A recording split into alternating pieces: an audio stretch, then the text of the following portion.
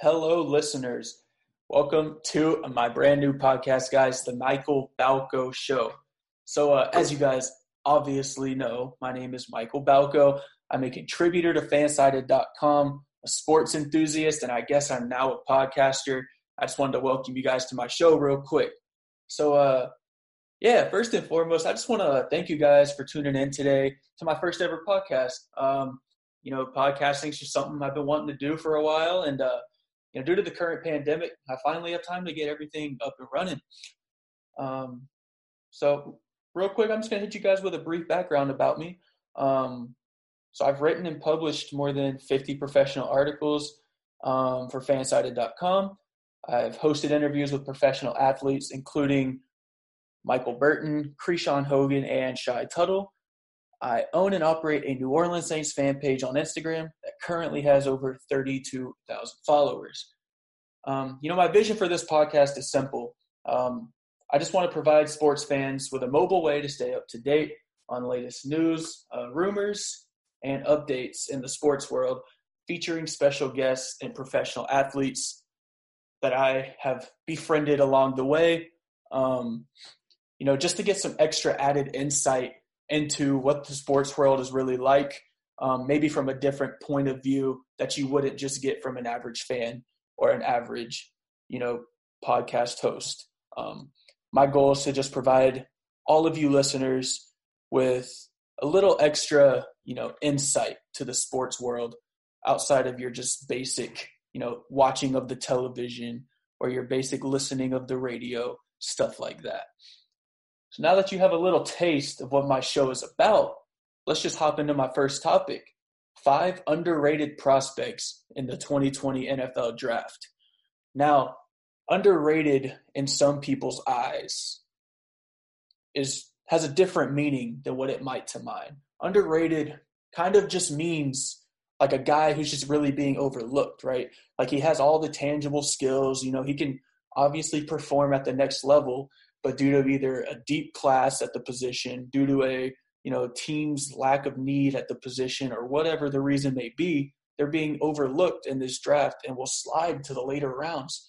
Or due to like their small school maybe or something like that, they're going to slide deep into the draft and then get picked up and then be a superstar that everyone looks back on and says should be a first-round pick or a second-round pick. You know what I mean? So coming in at number 5, right, it's going to be Florida International quarterback James Morgan. James Morgan's a 6'4" quarterback. He played at both Bowling Green and Florida International in college. He spent his first 2 seasons at Bowling Green. Wasn't the greatest. He only completed 51.9% of his passes, threw for about 3,300 yards, and a touchdown to interception ratio of 25 touchdowns to 22 interceptions. Things weren't going well for him, right? So he transferred to FIU following his sophomore year, where he started to, show him a lot of improvement, right? And ended up boosting his draft stock, broke tons of FIU school records, broke records that quarterbacks who started for 4 years had, all that good stuff. Over the span of just 24 starts, Morgan completed 61.5% of his passes. Guys, that's 10% more than what he completed in his 2 years at Bowling Green. He also tossed 5,300 yards to go with 40 touchdowns and 12 picks. So automatically, it just goes to show it, right, that if he gets in the right system, gets under the right coaching staff, he's just going to be a really productive quarterback for you guys. He's currently projected to go anywhere between the 3rd and 6th round and could be a great find for any team in need of a reliable backup quarterback.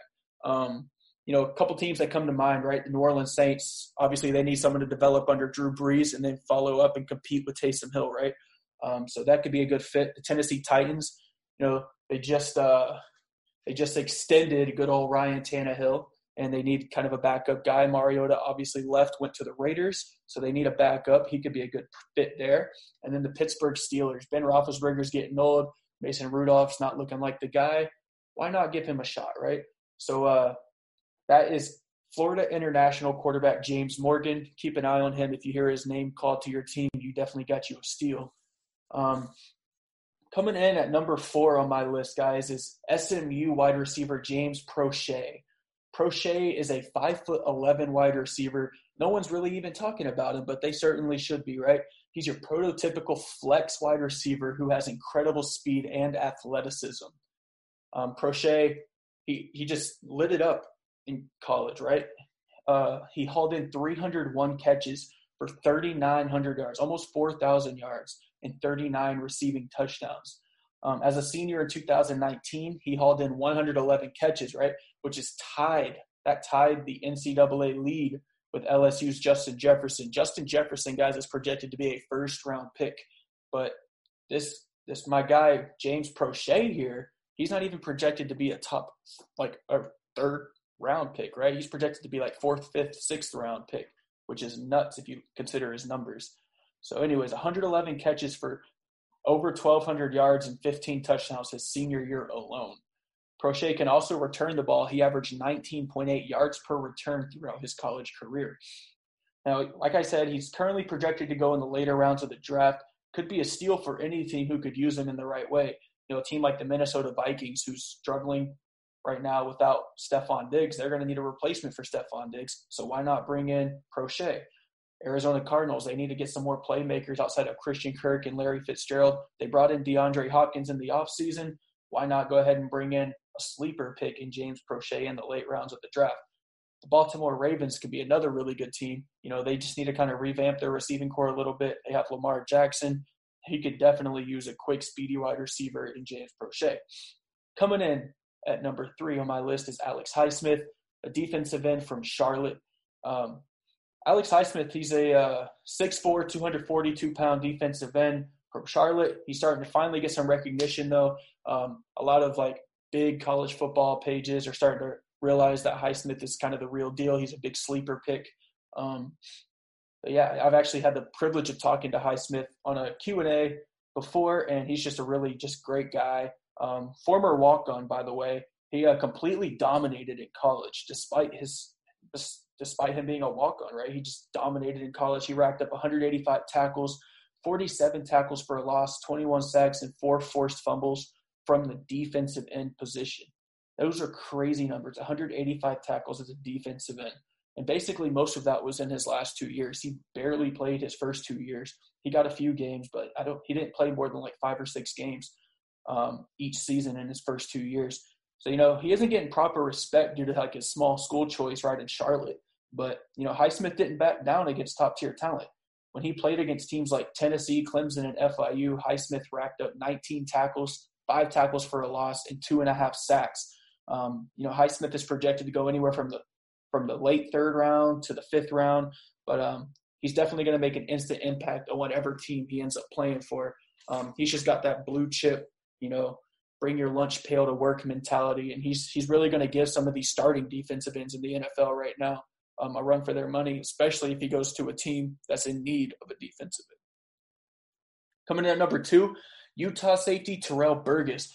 Now, Terrell Burgess, he's a 5'11" safety from Utah who would be just an outstanding player for any team.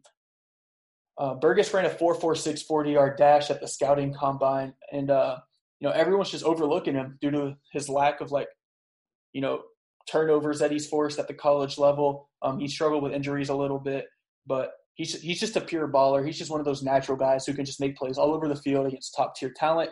You know, he obviously played in the Pac-12 for 4 years, so he's going against guys like Justin Herbert. He played against Sam Darnold, right? He played against Jacob Eason. Like, a lot of the quarterbacks coming in this year's draft, he played up against. So, you know, he's already, you know, used to going against NFL talent, right? So that's just going to make his transition a little bit easier. You know, Burgess racked up 116 tackles in his career, including 9 tackles for a loss and 9 passes defended. He's projected to go in the late 5th or 6th round, but would be a great backup and special teamer for really any NFL team. You know, he's a sure tackler. He has a great tackling form, and I think he's going to translate very well at the NFL level. So he comes in at number 2 on my top 5 sleeper prospects list in this year's draft, the 2020 NFL draft. Coming in number 1 is a guy I had the privilege of chatting with on the phone a little bit, and that's Kansas quarterback Carter Stanley. Carter's just an absolute great, down-to-earth, humble guy, you know, and he's a quarterback prospect that really no one's talking about, who will probably be one of the most successful quarterbacks if you look back at this year's draft. And if you look back 10 years from now, Carter Stanley will probably still be in the league, and other guys probably won't be. You know what I'm saying? Stanley's a 6'2" signal caller from Kansas who's been overlooked his whole career, right? He split time for the majority of his college career until his senior year. But, after his junior year, Kansas hired Les Miles, who's obviously a national championship winning coach, a legendary coach for LSU, amongst other teams and whatnot. But, he told me in a one-on-one interview that he considered transferring, but the hiring of Les Miles prompted his decision to stay. So Stanley shined under the leadership of Miles. He completed 61% of his passes for 2,600 yards, 24 touchdowns, just 11 picks. He's not really projected to go any earlier than like the 7th round. But, I think if a team takes a chance on him in the 5th, 6th, or 7th, I think you're going to get the next Tom Brady, right? You're going to get a great draft steal who can come in and compete for your starting quarterback's job, right?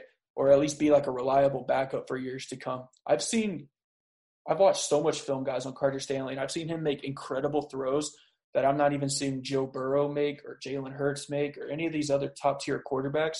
But Carter Stanley's making tight window throws to no-name receivers.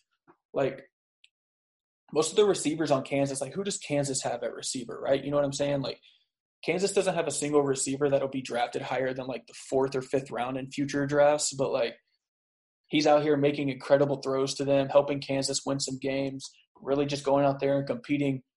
Just a great work ethic, I think, if a team like, those quarterback teams that need a quarterback, like the Saints could take a chance on him, the Patriots could take a chance on him. I think he's going to be a great player. But thank you guys so much for tuning in today. Tomorrow I'll have a special guest, Morten Andersen, NFL Hall of Famer, hopping on the show. I can't wait to drop that for you guys. But thank you all so much for your support. And Michael Balco tuning off. Have a good one, y'all.